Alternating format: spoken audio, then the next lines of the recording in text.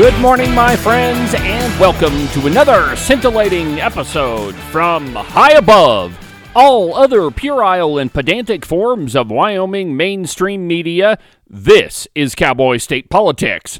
I, of course, am your illustrious host, David Iverson, firmly ensconced behind the silver Cowboy State Politics microphone and broadcasting to you from the base of the Bighorns in beautiful Buffalo, Wyoming. For the last 2 years, Americans have listened to the left over and over and over tell us that we have to accept the results of the 2020 election. To our profound disappointment, most of us have. That doesn't mean, however, that we ought not improve upon the process. At the very least, and being extraordinarily generous, there are numerous questions about the process of the 2020 election. The strength of our elections relies, at least in part, upon the integrity of the process. Equally as important, or perhaps more so, is the belief in the electorate that the elections are sound. You see, trust is a fickle thing. Once trod upon, it is very difficult to get it back. So-called news agencies across the state have continued to attack Chuck Gray, our next Secretary of State. How dare he impugn the reputation of Wyoming's, quote, gold standard elections? Former Secretary of State Ed Buchanan traveled the state trying to convince everyone that there's absolutely no problem with Wyoming elections and that there's no voter fraud whatsoever. Article after article was printed trying to paint Representative Gray as an extremist who ought not be anywhere near the Secretary of State's office. But none of it worked, and Representative Gray was elected to be our next Secretary of State.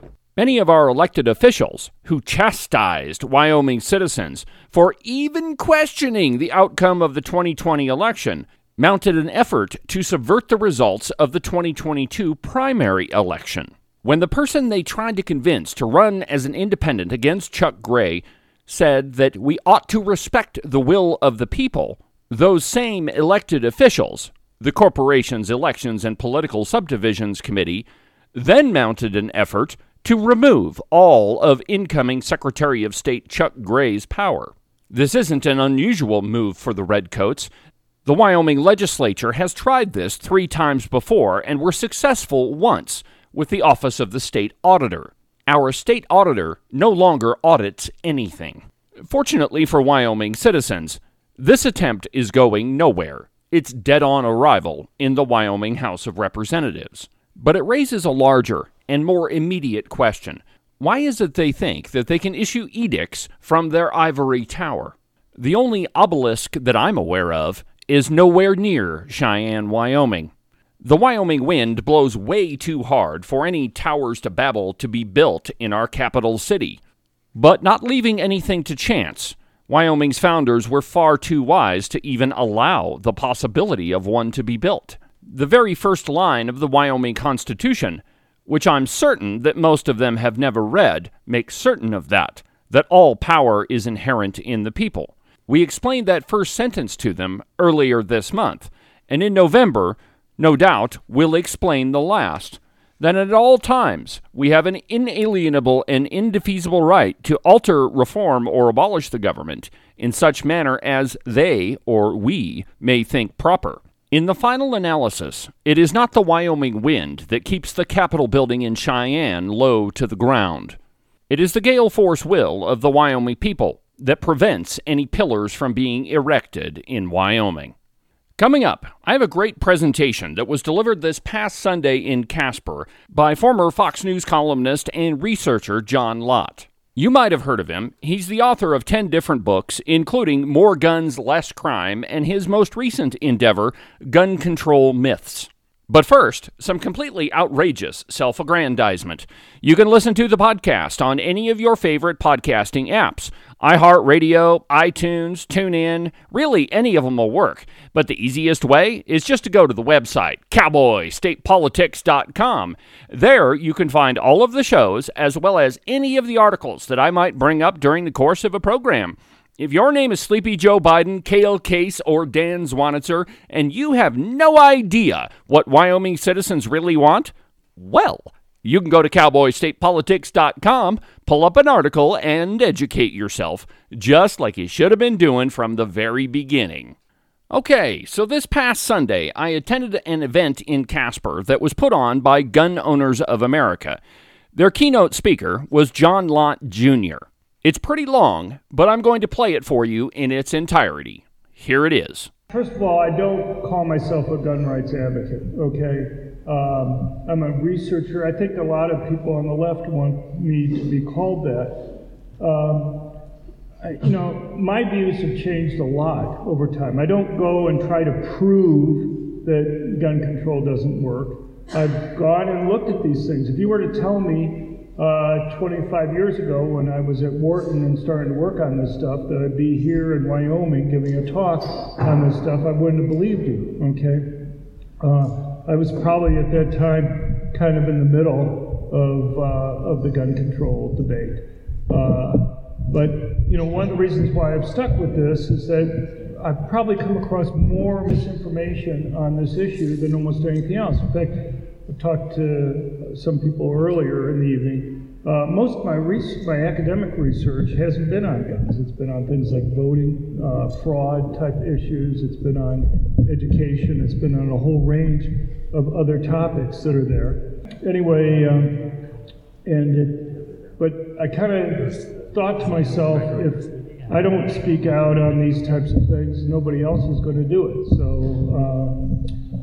it's kind of cost me my academic career. But I got advice early on where a PR person talked to me. They said, look, John, there's going to be a third of the people or so are going to agree with you on almost anything you say. There's going to be a third that are going to disagree with you on anything.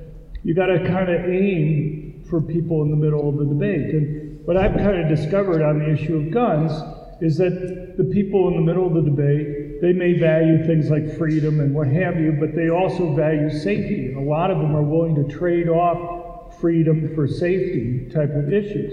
And so if you read any of my 10 books or other things I've written, I never talk about Second Amendment issues. That's not something, to me, my goal is just to try to figure out what makes people safer. I think in this case, this is one area where freedom and safety go together on these things.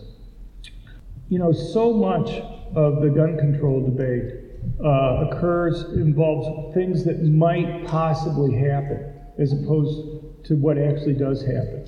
You look at things like guns in schools for teachers, and I've been involved in state legislative debates and things like that, and there's all these things that come down about, well, what happens if a teacher loses their temper and shoots a student?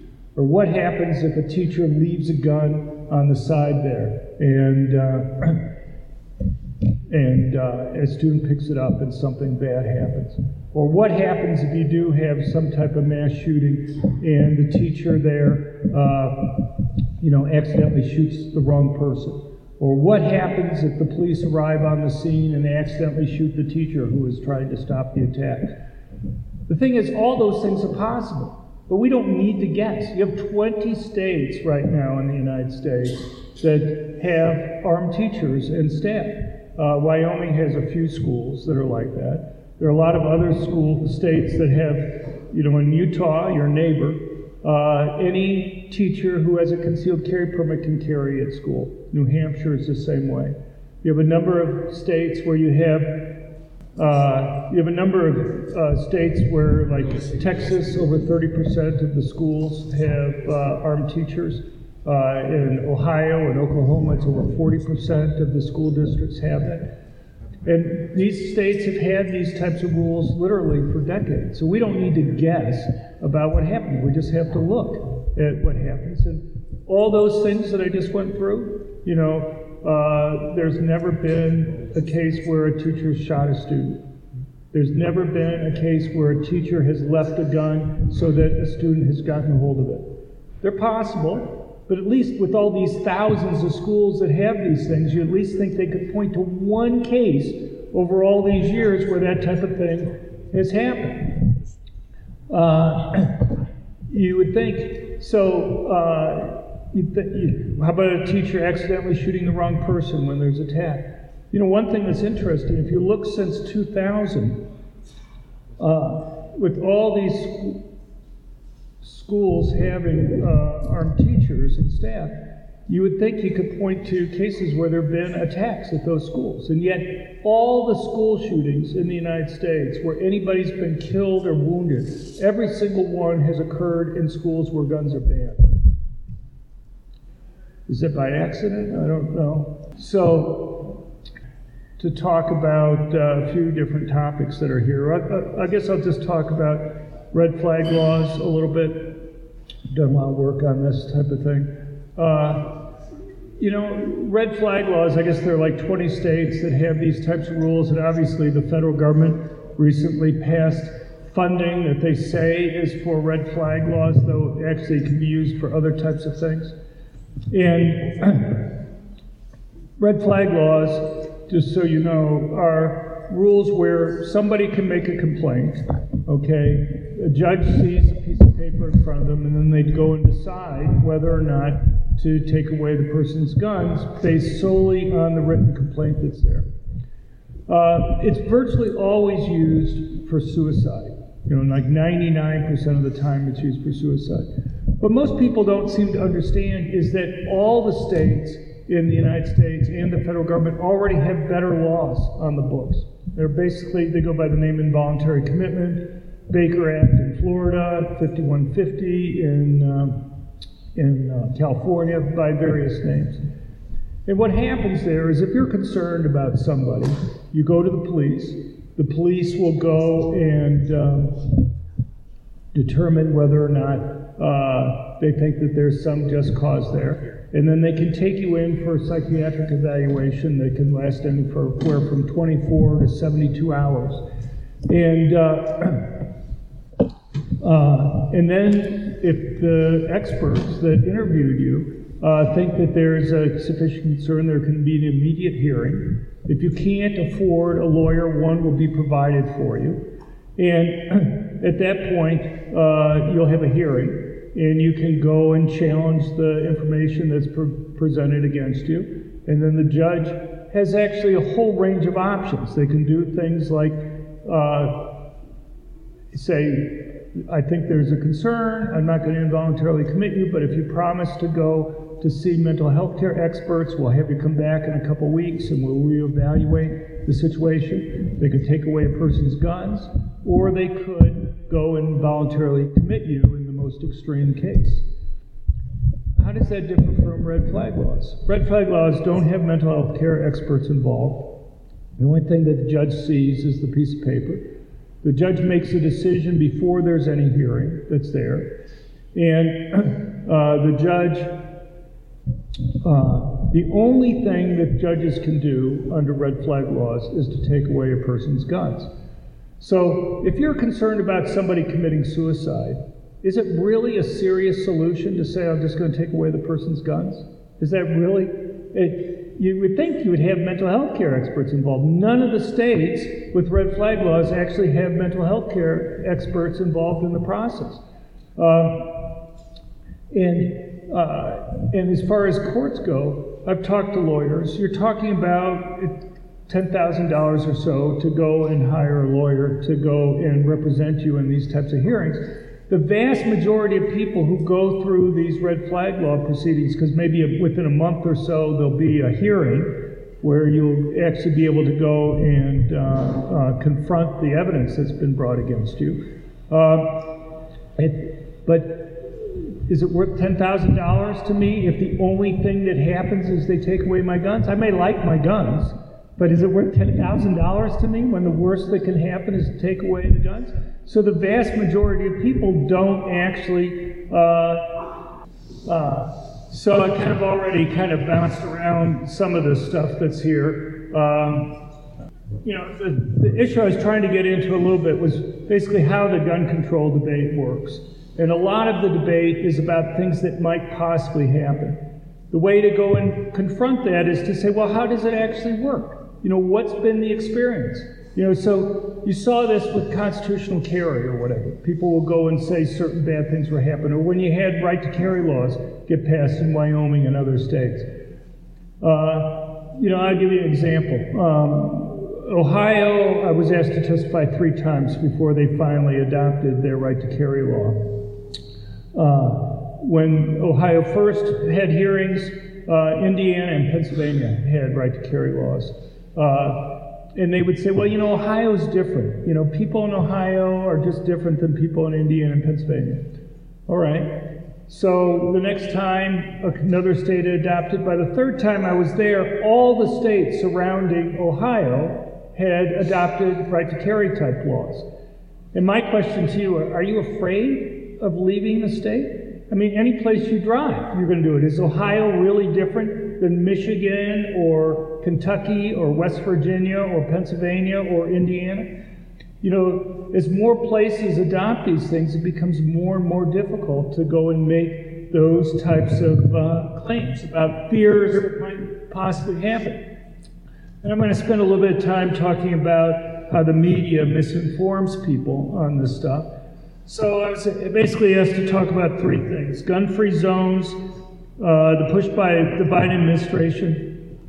They've done a lot of things like this ESG, where here in Wyoming you have oil and energy, gas and coal, and they're basically trying to put them out of business by making it so that financial institutions won't do business with them.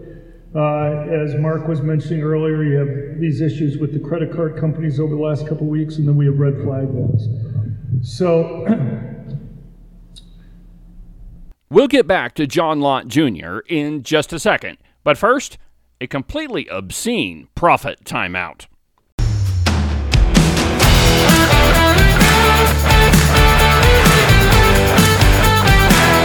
.307 Cowboy Country is excited to announce our latest endeavor, .307 Cowboy Fabrication.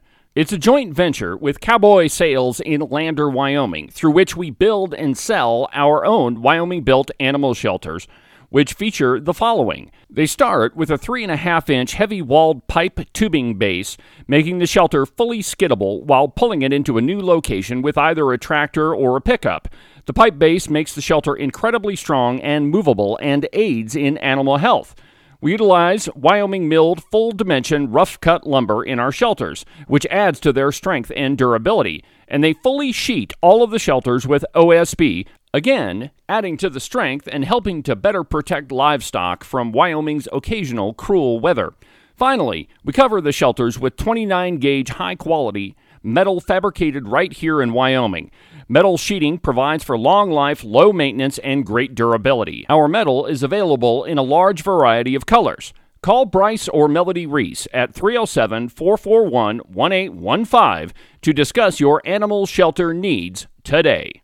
That's the new .307 Cowboy Fabrication. Don't forget about the Cowboy State Politics live program. It's every Thursday at 10 a.m. All you have to do is look at the Cowboy State Politics Facebook page. I'll post the link there as well as the website. If you follow the program, you'll be notified immediately when the live stream starts. That's Cowboy State Politics live every Thursday at 10 a.m. And now, back to the program.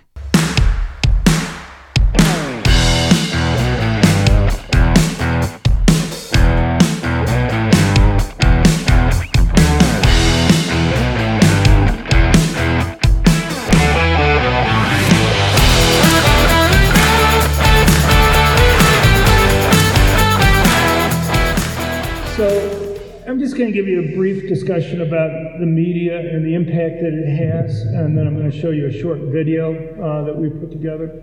But the media impacts this both in terms of what's covered and how it covers it. I'll give you a simple example. If people only hear about bad things that happen with guns and never hear about the benefits, it's not too surprising. People think, well, if I just get rid of the guns, then the bad things won't happen. They won't see or think about the good things that aren't going to be occurring there, like defensive gun uses. So last year, the Crime Prevention Research Center, which I had, we went through and did a lot of going through media to look at defensive gun use stories.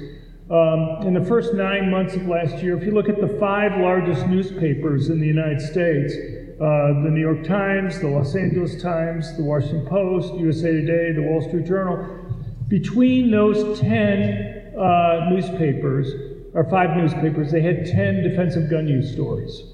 By contrast, they had, if you looked at crimes with murder or woundings, and they had 1,743 stories.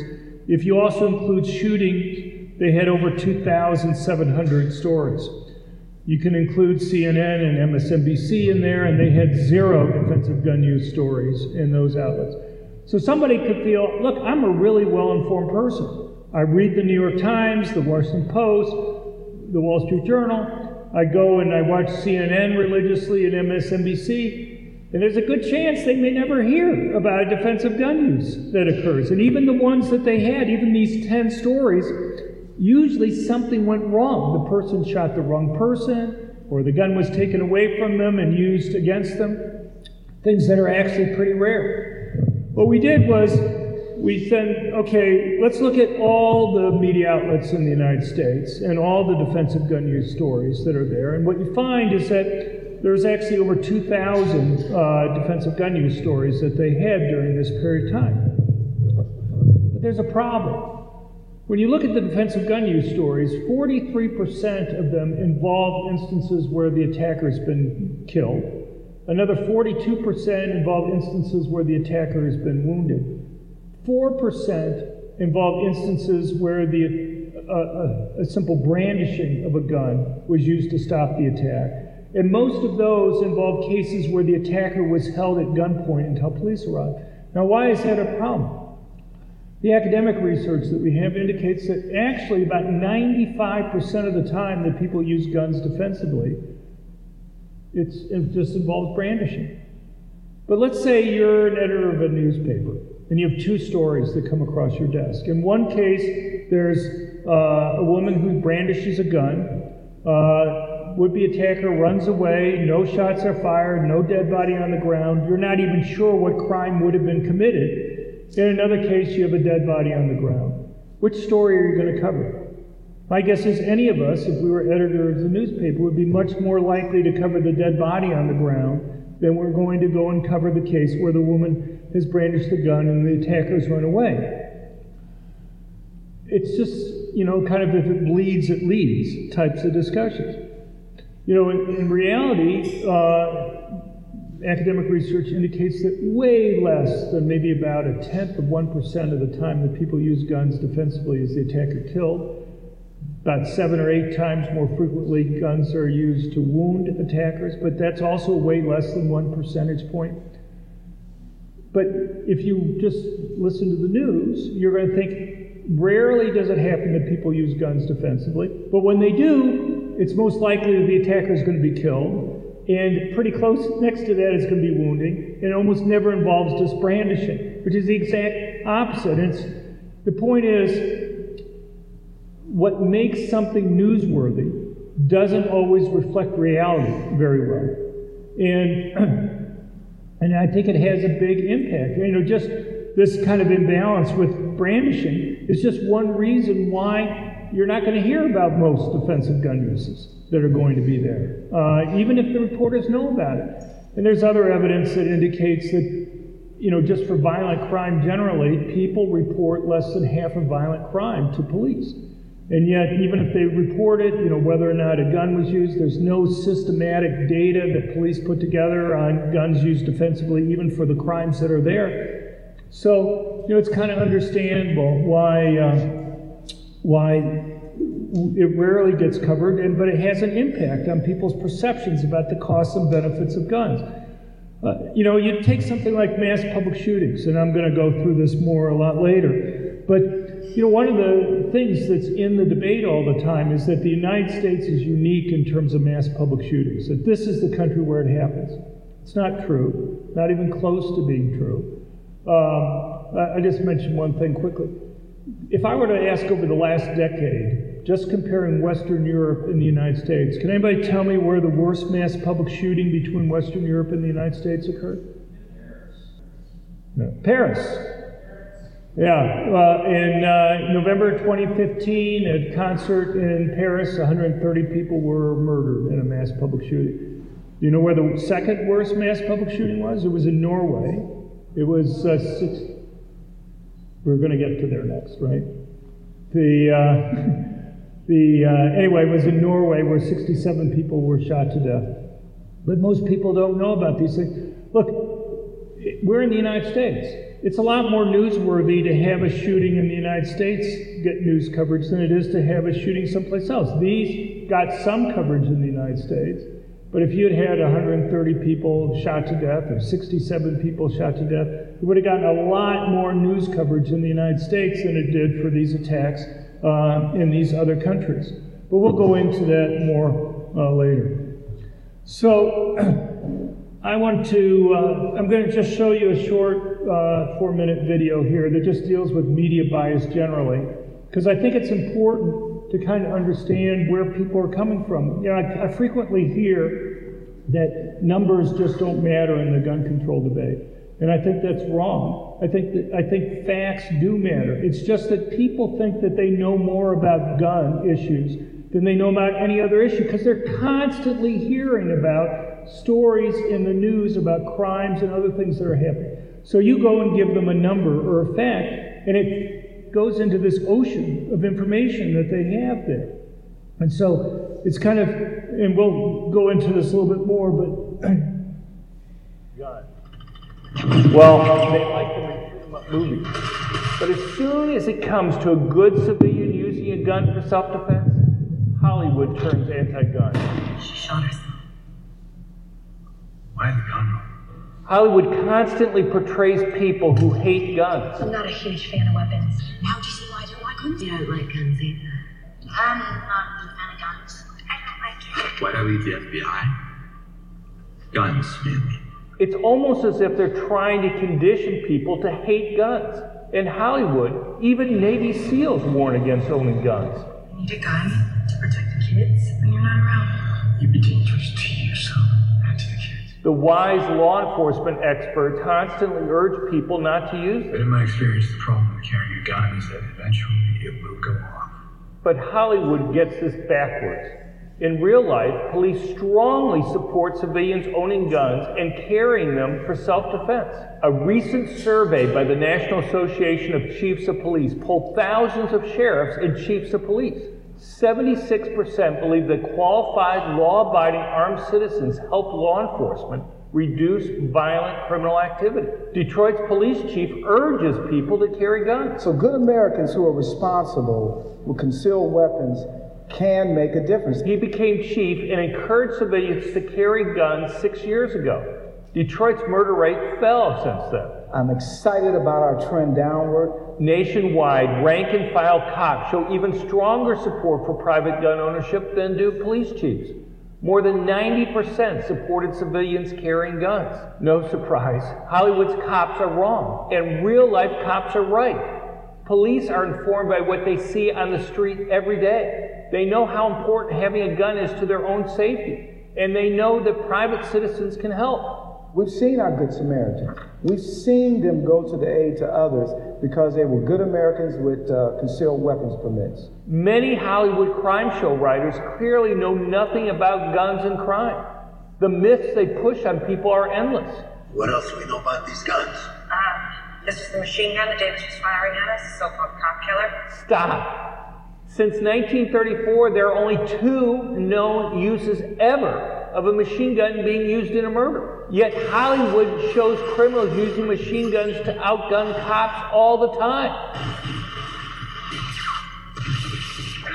Hollywood also finds endless ways to insult civilians who are using guns. No good's gonna come from you guys running around here with assault rifles. We're prisoners who are on the loose. We got a right to protect our neighborhood. Yeah, that's a job for law enforcement, not a ragtag militia. Hollywood plays to bigoted stereotypes, depicting gun owners as dumb hicks. Got what? Got a fugitive. You know, now they put it. Officers, please. Hey, let him go. That's not who we're looking for. I kept telling him that. You sure? He looks guilty as hell to me. At least check his papers. Let him go.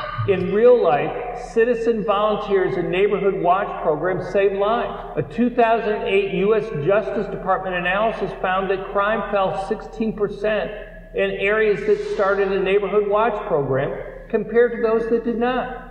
Some of Hollywood's bias is comical. In this show, a woman asks a federal agent if he's worried about not having his gun in a gun-free zone when he's facing professional killers. Sure about this no guns thing? Bad guys won't have them either. Bad guys won't have them either? Seriously? Has a bad guy ever seen a no guns allowed sign and turned around? In the show, the killers obey the signs and leave their guns behind. But in real life, gun-free zones only encourage criminals. They serve as a magnet for criminals. Virtually all the mass public shootings in the United States since 1950 have occurred in places where general citizens are banned from having guns. The Virginia Beach shooting this year was another example of this. A woman who worked at the municipal office building talked with her husband the night before the attack about bringing her permanent concealed handgun to work for self-defense. But she decided not to because of a city rule against carrying guns.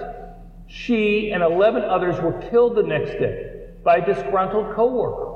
In another recent case, a doctor carried a gun anyway, despite his hospital's no-gun policy, and he stopped a mass public shooting. As the district attorney put it, if the doctor did not have a firearm, he'd be dead today. And I believe that other people in that facility would also be dead. That real-life situation would make a gripping TV story, but don't expect to see it. Hollywood bias is everywhere, and it endangers lives by misleading people on guns. All right, so I'm not going to talk about red flag laws since I kind of already went through them. The bottom line is that there's a better law that we already have here. My own belief is you guys aren't going to be passing red flag laws. The other things, I know people can, Mark and I may disagree on this a little bit. I think I've seen legislators kind of try to do too many different things. To me, there's a couple important things that I think it's you to focus on, but that's your call. That's what you guys get paid the big bucks for. So, the Biden administration has been trying to flip the switch, flip the script on crime, wanting to be tough on crime. Personally, I don't think Biden's been very serious about this. He wants to spend $13 billion more on police. I guess my response is, which is good. I want them to spend more on police and training. Whether it actually will result in more police or not isn't clear. He had something similar in the 1990s where, looking at it afterwards because of all the loopholes and fungibility of money that really didn't result in any more police being hired. It was basically just a transfer to certain areas. But, $13 billion kind of pales in comparison to the $80 billion that they want to spend on more IRS agents. But the reason why it's not serious is that police are only one part of the law enforcement. One of the things that's frustrated police is that you have, they arrest people and then they're back on the street immediately. Is Biden criticizing any of the left-wing district attorneys around the country that are refusing to prosecute violent criminals? Is he going and criticizing the liberal judges in many of these urban areas that have released half or over 2/3 of inmates because of the coronavirus over the last couple of years? Does he go and criticize anybody with regard to bail reform that's there? And you go into all these things in much more depth. But simply arresting more people, if you don't actually convict them and you don't actually put them in jail, and don't even put them in jail while they're waiting trial, isn't going to be very useful. But Biden's been doing lots of other things that are really creating a huge change in firearm ownership. Here we're in the irony that not only do we have politicians who want to make it so law enforcement can't protect people, but they also want to make it so that people then can't protect themselves. So one of the things that Biden's been doing is this zero tolerance policy on gun dealers. I don't know how many of you run businesses here. What do you think would happen if we had a rule that had federal agents come in and see if they could find one paperwork mistake, no matter how trivial, no matter how inconsequential, over the last 15 years of the paperwork that you've done? How many own businesses? Do you think you could find? Do you think they could find one paperwork mistake, a typo, or something else? Oh, thank you. Over 15 years? And they should take away your license to be able to go and do business if they can find that? That's essentially the rule that they have. Biden puts this across as saying, well, we have these gun dealers selling guns out of the back of their store to criminals. That's not what they're going after. If he actually knew that, then go after them and put them in jail.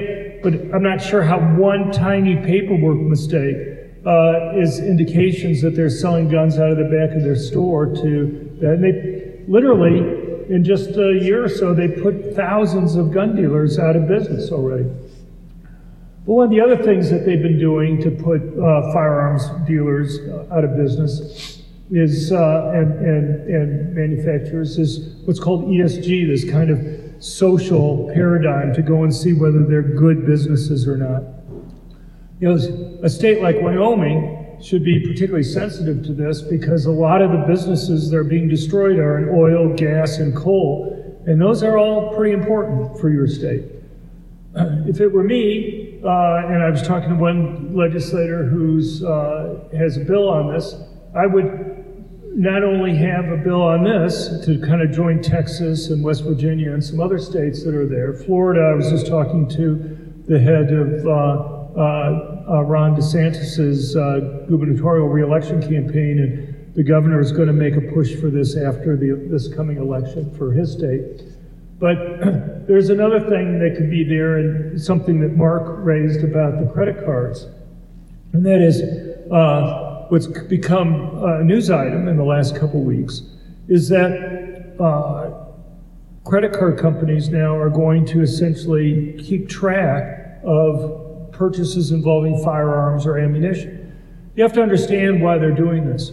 I don't know if you know about this, but in February this year, it came out that the Biden administration has put together a national registry for guns. What they do is when federally licensed dealers have gone out of business or retired or whatever, they go and give their list of firearms purchases to the Bureau of Alcohol, Tobacco, and Firearms and Explosives. Up until now, that paperwork has basically just been paperwork that's been put in some warehouse someplace. What Biden did as soon as he got into office was to take that paper out of the warehouse and computerize it. Now, there's actually a federal law that forbids the federal government from having a searchable database of gun ownership in the United States.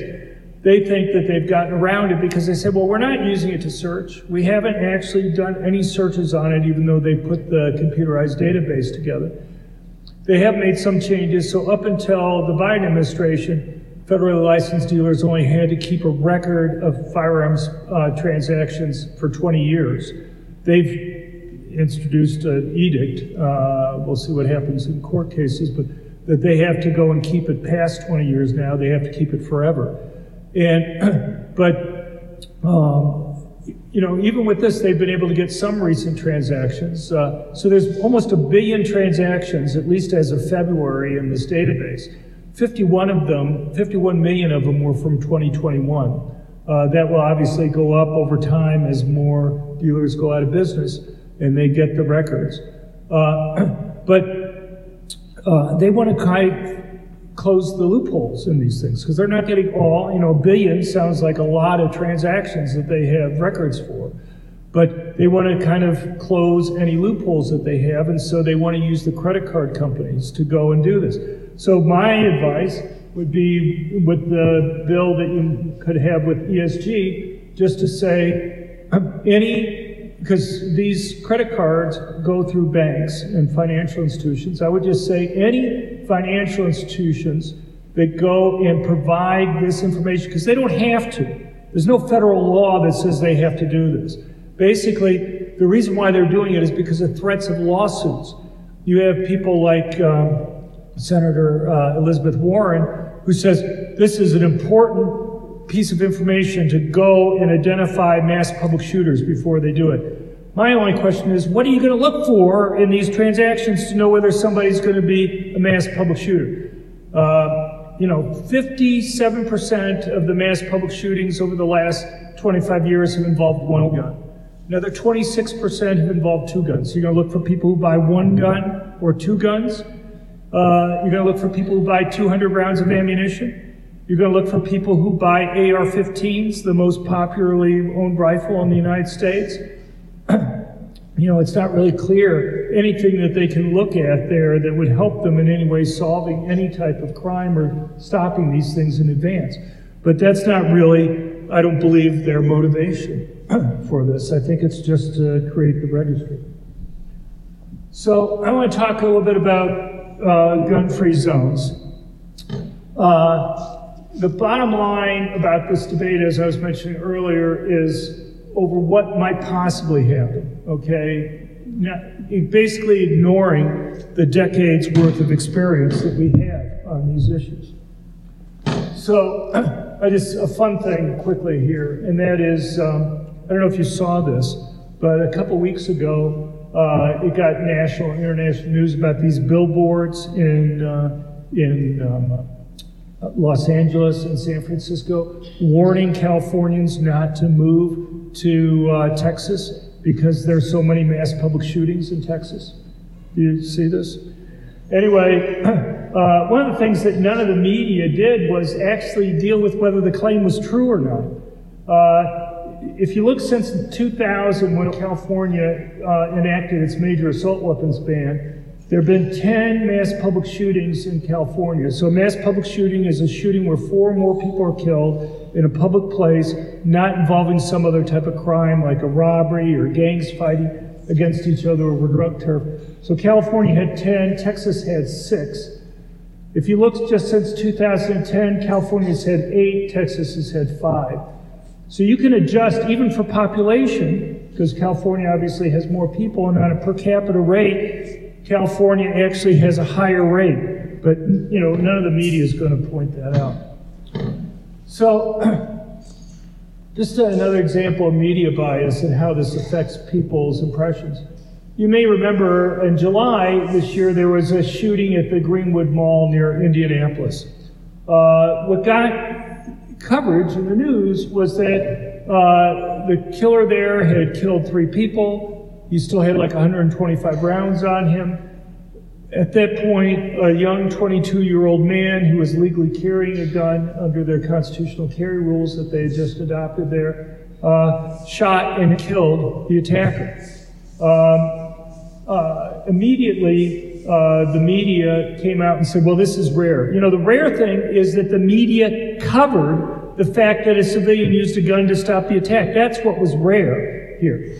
The Associated Press said from 2000 to 2021, fewer than 3% of the 433 active shooting attacks. So an active shooting is different from a mass public shooting. An active shooting is similar. It's any guns are fired in a public place, not involving some other type of crime. One person may be targeted. Nobody may have actually been shot. So it's a lot broader than mass public shootings. Ended with a civilian firing back, according to the Advanced Law Enforcement Rapid Response Training Center at Texas State University. The FBI has paid these guys like $7 million to put this database together. I wish I had $7 million. But the point is, it's just a mess, what they did here. I can't go back earlier, and I know I don't have all the cases, but if you look at the period from 2014 to 2021, the FBI, using the Texas State University research, reports that there are 11 active shooting cases where armed civilians stopped shooting attacks. Let's take a quick break. I mean, come on. Somebody's got to pay for this thing.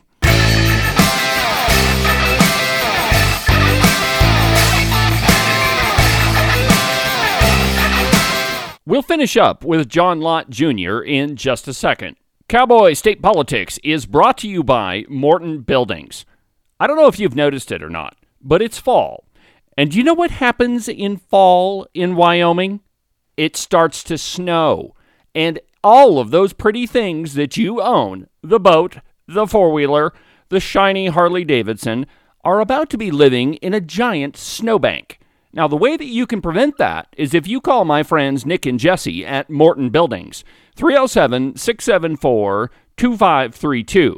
These guys are the experts in metal building construction.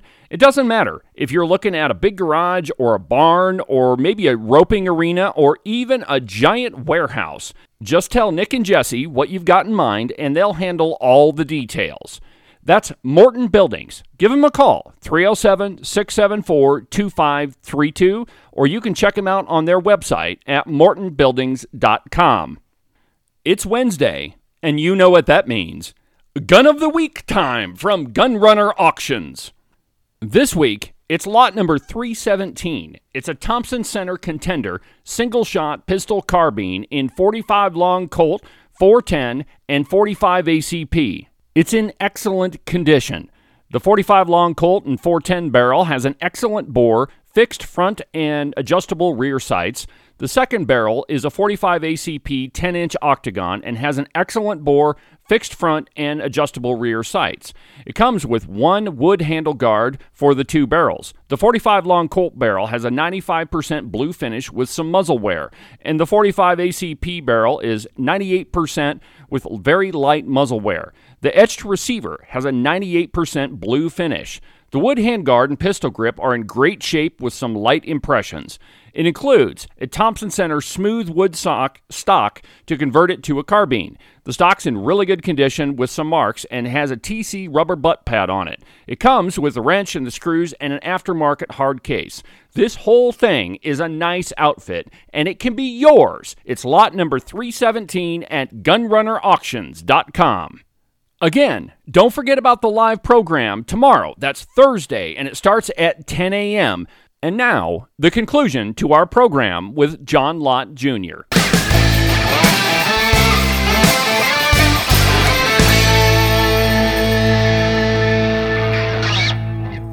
If I just look at cases where mass public shootings were stopped, I get 41. If I look at active shooting cases, I get 129.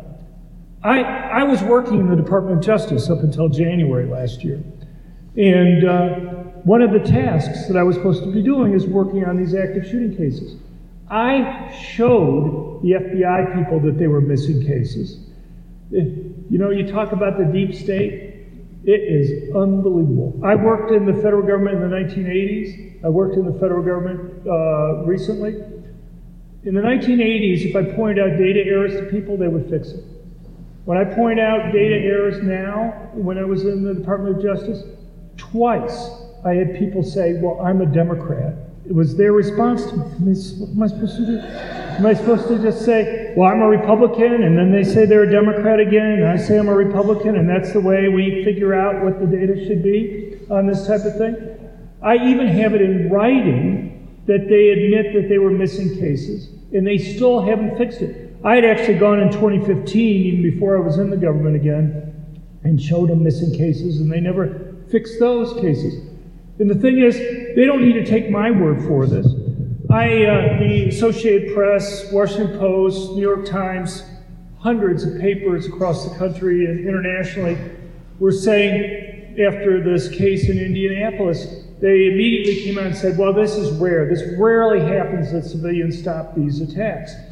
And the Associated Press, as I just quoted above, was one of these. So I contacted the Associated Press reporter, and I said, look, Ed, you don't need to take my word for it. Here's the report that I did while I was at the Department of Justice. You're quoting this Texas State one. I was asked to review it. Here's my finding. But you don't even take my word for it. Here's the list of cases. Here's the news stories that are on here. And I'm just limiting in this to cases where news articles quoted police as saying many people would have been killed. So, Ed, I got this response back from him because he didn't fix it. So after a couple weeks, I contacted him again. He said, quote, our reporting citing the specific research by Texas State University over a 20-year period was accurate. No correction was necessary. So what he's saying is, well, I don't really care whether their report's accurate or not. I accurately quoted what their report said. And so that's all the cover that he had there. So, there's a huge error here in this stuff, but neither the FBI nor the media cared about correcting this type of stuff. We have, in just the last few years, we have like 20 cases where what would have been mass public shootings, according to police, were stopped. I'll just mention a couple of them here because I think they're newsworthy for you. Everybody knows about Parkland, right? About 6 months after Parkland, literally, very nearby in Florida, there was another school attack. This occurred at an elementary school gathering at a park right next to a school. There were literally hundreds of students, teachers, and staff were there. Phone calls. And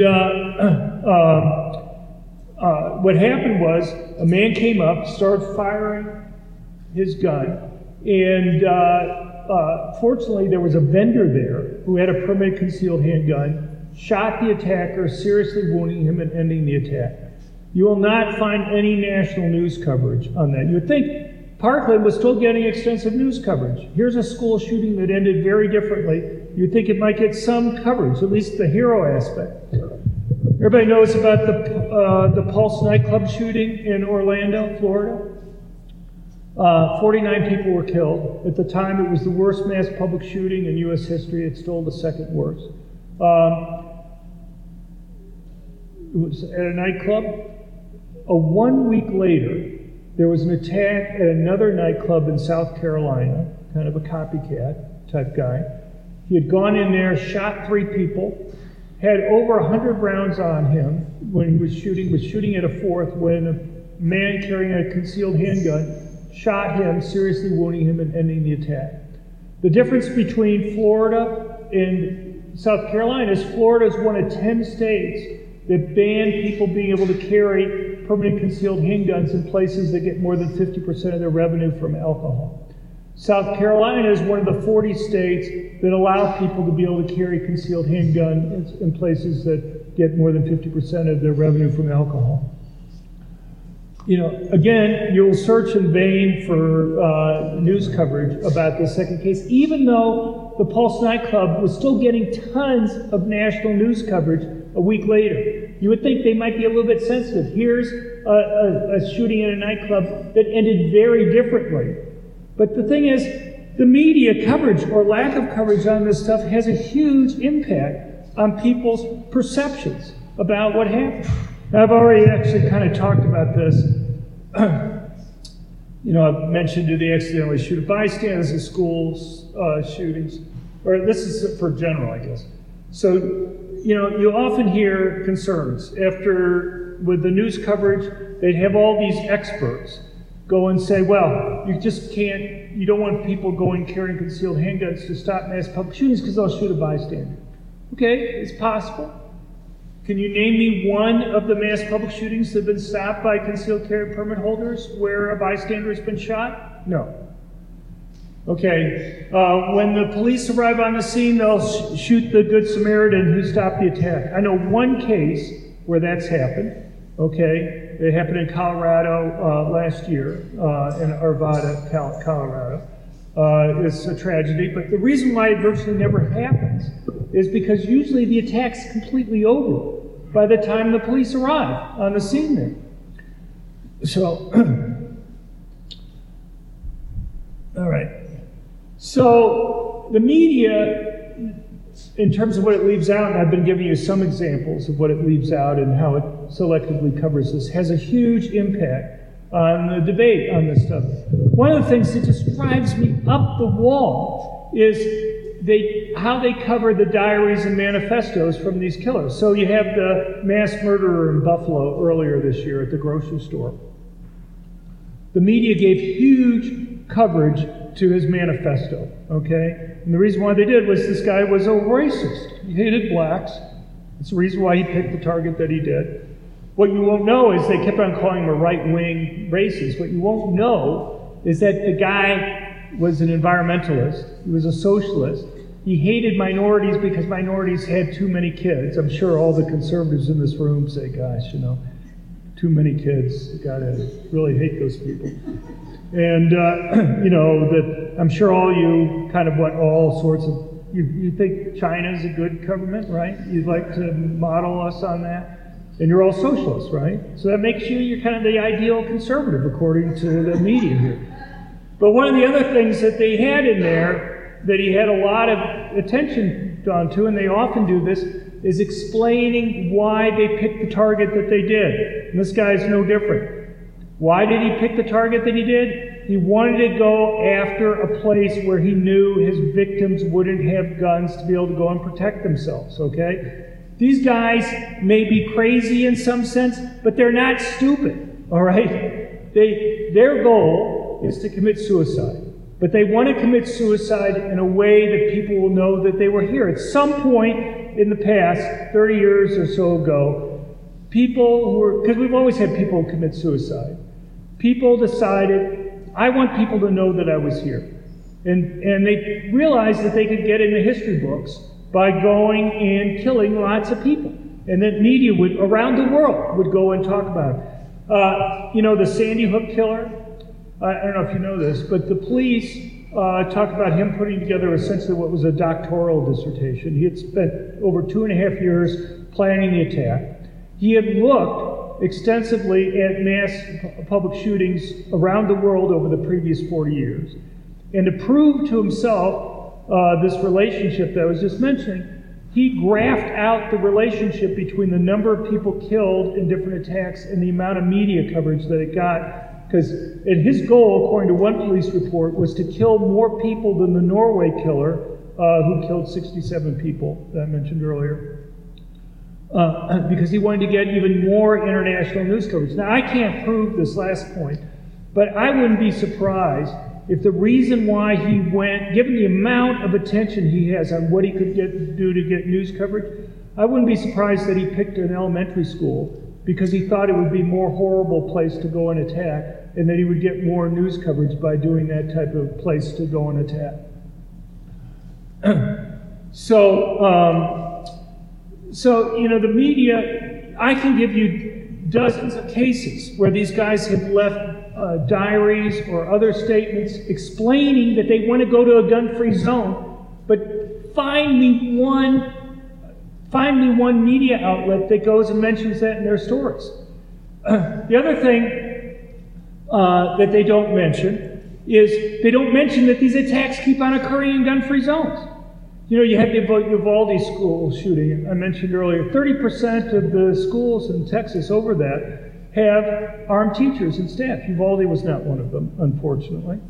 I was able to find within like 3 minutes whether or not Uvalde banned people having guns there in the schools, whether teachers were armed or not. You just look up their webpage and just do a search on it. It's trivially easy. It's pretty easy in most of these cases to go and find out whether these attacks occur in gun-free zones. What do they cover? They cover how they think the guy got the gun. Frequently they're wrong initially about those types of stories. They talk about what gun was used. God knows how many times I've read about people using machine guns in these attacks or whatever. A lot of these reporters have no idea what the difference between a semi-automatic and a machine gun is. I know in Wyoming I don't need to explain the difference. But, I think the debate that we have right now would be dramatically different if even once in a while the media would mention we've had yet another mass public shooting in a place where guns were banned. If once in a while they would go and mention in the diaries or other things that these guys explicitly picked targets so that victims weren't able to go and defend themselves. But, the bottom line here is you're going to see this if you have debates, if you have a hearing on getting rid of gun-free zones. I would just have a gun-free zone bill that deals with everything all at once rather than have a separate one for schools and other places. But, have teachers lost control of the guns, those types of things. But my suggestion is, you're right next to Utah. Go and bring in some teachers. Go and bring in some school officials from Utah to testify before the state legislature. Because what's going to happen is people are going to say, well, I'm concerned this or that's going to happen. Well, you got a state where anybody with a concealed carry permit can carry on school property. What's been the experience? I know of one problematic thing that happened in 2014 in Utah. After school hours, a teacher had gone to the bathroom. I don't know why she was taking the gun out of her holster, but she accidentally shot the toilet, killing it. But that's been the only accidental discharge that I know of for schools there in Utah. Now, there's an organization called Police One. It's the largest private organization of police in the United States. It has about 450,000 members. 380,000 who are active full-time law enforcement. Another 80,000 are retired. This survey is 9 years old, but I think it's still pretty relevant. I'll just go through a couple questions here. On a scale of 1 to 5, 1 being low, 5 being high, how important do you think legally armed citizens are to reducing crime rates overall? 76% of police officers thought that armed civilians were either extremely important or very important in terms of reducing crime. Anybody who's read my academic research knows that I think police are the single most important factor for reducing crime. But the thing that the police understand themselves is that even though they are extremely important, they virtually always arrive on the crime scene after the crimes occurred. And that raises the question, what should people do when they're having to confront a criminal by themselves? And if my research convinces me of anything, it's basically 2 groups of people benefit the most. People who are relatively weaker physically, women and the elderly. You're almost always talking about young male criminals doing the attack.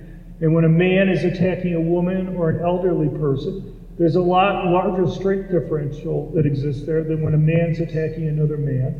And the presence of a gun represents a much bigger relative change in their ability to go and resist an attack. The other group of people who benefit the most are the people who are most likely victims of crime. That overwhelmingly tends to be poor blacks who live in high crime urban areas in the United States. Here's another survey question.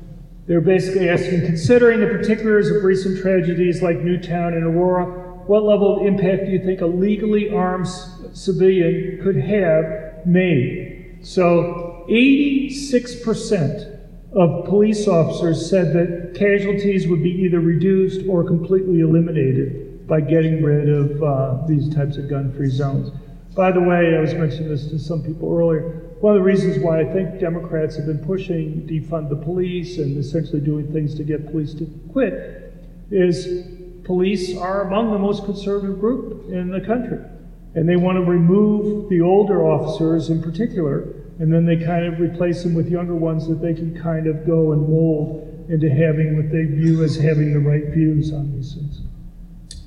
Okay, I'm going to show you one more video here. This one deals with mass public shootings. You've probably heard that America has the most mass shootings in the world. That's often given as a reason for more gun control.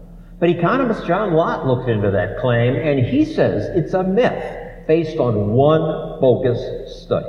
The United States has the most mass shootings. By far, the most public mass shootings. You don't see murder on this kind of scale with this kind of frequency in any other advanced nation on earth. Where'd that claim come from? Obama and everyone else base it on a study done by University of Alabama professor Adam Lankford. University of Alabama professor Adam Lankford. This is Adam Lankford. I studied 171 countries for more than 40 years, 1966 to 2012. And essentially the answer was, not surprisingly, the United States has by far the most public mass shooters. This claim received coverage in hundreds of news stories, but all these people were misled by Lankford. Lankford's study claimed that since 1966, there were 90 mass public shooters in the United States, more than any other country. Lankford counted 202 shooters in the rest of the world. Lankford claimed complete data were available for 171 countries. But how did Lankford find every shooting in all these countries, most of which don't speak English? And how did he find all the cases in the years before the internet? Few governments collect this data. Finding complete data for mass public shootings in just one developing country, say India in the 1970s, would be an incredible feat. Many of these shootings would have been reported only in local outlets, in the local language. That shooting at the Sandy Hook Elementary School in Newtown, Connecticut. On the other hand, United States mass public shootings are well documented and hard to miss. If Lankford undercounted foreign cases because he missed finding old newspapers or had trouble with language barriers, his paper's entire conclusion that the United States had the most mass public shootings would fall apart. Many journalists and researchers asked Lankford for his data. Not only do he refuse to share a list of his cases, or even the number of shootings he found in each country, which are nowhere in his paper, he refused to share an explanation for how he found those cases. That's academic malpractice. Asked if he used foreign languages to search for these shootings, Lankford stated, "My data were not limited to English language searches." Asked what languages he used, Lankford refused to provide that information. "This is all the assistance I can provide at this time," Lankford said. Look, I've researched crime for decades, and I've published dozens of peer-reviewed academic articles on the subject. Lankford won't even respond to my emails with simple questions. Now, maybe he doesn't want to talk to me because I'm well known for my research, More Guns, Less Crime. But Lankford has refused to share his list of shooters and methods, even with strong gun control advocates. This all seemed very suspicious to me. So the think tank that I run, the Crime Prevention Research Center, researched it. Unlike Lankford, we took a lot of time to find all the foreign cases we could. We even got translators to identify cases. Using the same definition of mass public shooters Lankford used, 4 more people killed in a public place, not part of some other type of crime. We found that he grossly undercounted foreign attacks. We counted well over 3,000 shooters, at least 15 times more shooters as Lankford claimed. 31% of total shooters, despite the fact that we only have 5% of the world's population. Of the 86 countries where we have identified any mass public shootings occurring, the United States ranks 62nd. Norway, Finland, Switzerland, and Russia are European countries with significantly higher rates of murders from mass public shootings. The explanation is firearm ownership rate. When Lankford's data are fixed, there's no relationship between gun ownership rates and mass public shooters. There's a lesson here. Lankford's critical but simple error could have been picked up if journalists had only demanded his data and methods before publicizing his study. Journalists should learn to be skeptical. In the meantime, we should all be skeptical of news coverage of studies like this that simply confirm what journalists and people want to hear. Before releasing this video, I also asked Lankford for his data and methods for finding shootings in foreign language media. Lankford would not provide the information. Mark texted me where he got my bio from. Just to give you an idea what my life is like a little bit. Gun control groups put up websites that claim to be me. And rather than going to the Crime Prevention Research Center, Mark went to a gun control group who had set up the website claiming to be me. So I actually had a situation. You guys don't know what BuzzFeed News is, right? Okay, well anyway, Jonah Peretti, who owns BuzzFeed News, and it's, I don't know, worth a couple $100 million now, back in 2003, he set up one of these websites pretending to be me, AskJohnLott.com, where apparently he sent out, he doesn't know exactly how many, but several 100,000 emails to people. He'd gotten hold of some gun group email list, having me lobby against the legislation that finally got passed in 2005 to limit lawsuits against gun makers, saying that I'd come out against this and that people should join me in fighting against this legislation and stuff. So anyway, you're not the only person that's been deceived, I guess, but I would hope you would have noticed some of the stuff that's in there. Anyway, well, that makes it convincing. Okay, yeah. Well, I guess they don't want to give it away too much by having a really horrible picture of me, knowing that, because then it might be less believable. Anyway, my bottom line is I think gun-free zones are important stuff. I hope this kind of arms you a little bit with this stuff that are here. I think it is used a lot for the debate that goes on. There's a reason why school shootings are focused on so heavily. And it's the reason why you see people saying that the United States is unique in terms of mass public shootings, that somehow they want to convince everybody that we have a high rate of mass public shootings because we own so many guns. And in fact, we have a pretty low rate compared to other countries that are there. And, but, it's pretty hard getting across to the media and stuff like that. When I first got involved with this stuff about 20-some years ago, the media would talk to you. CNN would have you on or whatever. But now a lot of the reporters don't want to have people on both sides. You read the articles in the New York Times, the Washington Post, they just interview people on one side of the issue. Even Fox is going to the dark side now. Murdoch's sons are, the one who's running it is a gun control type guy. And I had a column for Fox News. It was a columnist there from 2008 up through 2020. But I don't have that anymore. And, you can talk to producers and stuff like that there, and you will find it much harder to see people kind of on our side of the debate appearing on Fox now. And the website also is having a lot more just stories about gun crimes, bad things that happen with guns, just in general. And I've talked to them. One of the things one number that you frequently hear about is mass shootings. Most people don't understand that there's a difference between mass shootings and mass public shootings. So that when you hear that there's, one mass shooting every day or more than one every day in the United States, what Biden or others will do is they'll start off with some examples of a school shooting or a mall shooting or whatever, and then they'll say, and one of these are happening every day. They're two very different things. A mass shooting is 4 more people killed with a gun. Okay, it could be any place. Mass public shooting is 4 more people killed in public places, not involving some other type of crime like a robbery or a gang fight over drug turf. What you don't realize is that 87% of the mass shootings are drug gangs fighting against each other over drug turf. Okay, and beyond that, when they get to the number of one every day, that's even a different number because the FBI is 4 more people killed.